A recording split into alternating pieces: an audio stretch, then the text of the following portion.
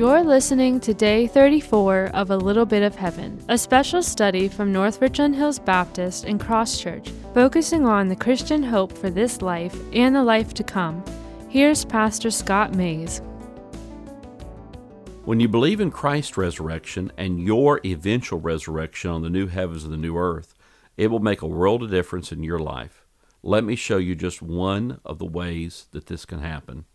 The words of Hebrews 11. Women received their dead by resurrection. Others were tortured, refusing to accept release in order to obtain a better resurrection. Others suffered mocking and flogging and even chains and imprisonment. They were stoned to death. They were sawn in two. They were killed by the sword, and they went about in skins of sheep and goats, destitute, persecuted, and tormented, of whom the world was not worthy. They wandered in deserts and mountains and in caves and holes in the ground.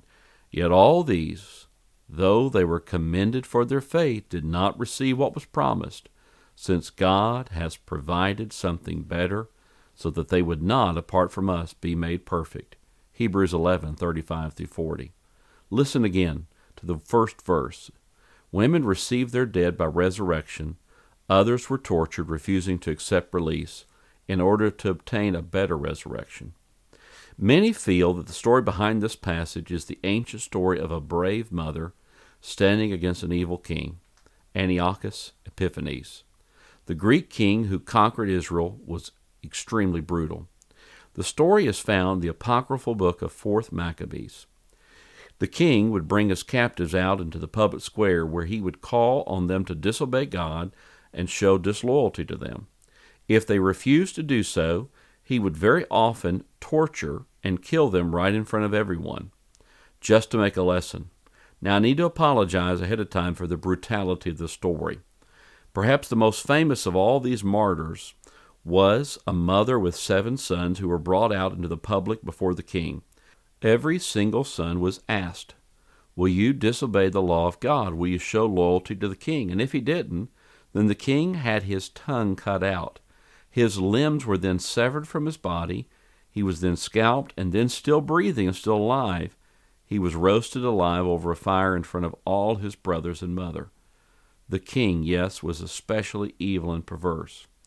Now, as the stories passed down to us, the courageous mother watched one upon another die, and each time the son was then asked, "What about you?"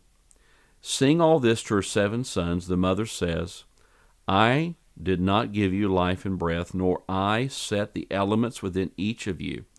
The Creator of the world, who shaped the beginning of humankind and devised the origin of all things, will in his mercy give life and breath back to you again." This mother knew death was going to be reversed one day.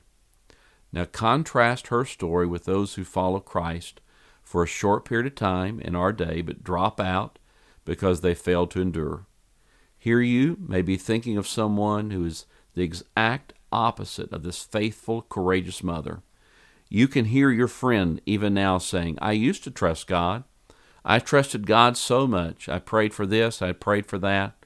I prayed and God didn't come through. He didn't come through for me. I trusted Him and God failed me." Allow me to say this. No, you didn't trust God. Instead, you were trusting desperately in your agenda for Him. Go back to the story in Hebrews 11 and read again. Their faith was not in their agenda for God. Their faith was in God. Be honest now with yourself. Many of us have fired God along the way because God wasn't doing the job we hired Him for. You hired God through some religious wording or some religious ceremony you went through, but He failed to give you the life you hired Him for, so you terminated your relationship with Him. That's not genuine, real Christianity. Instead, for those who endure to the end, Jesus Christ will reward your faithfulness. He will resurrect you. Here in a day where Islamic radicals dominate places like the Middle East and many Christians pay for their faith by their very lives, God is again faithful to reward each and every one of His followers. What a difference the resurrection makes in our lives now.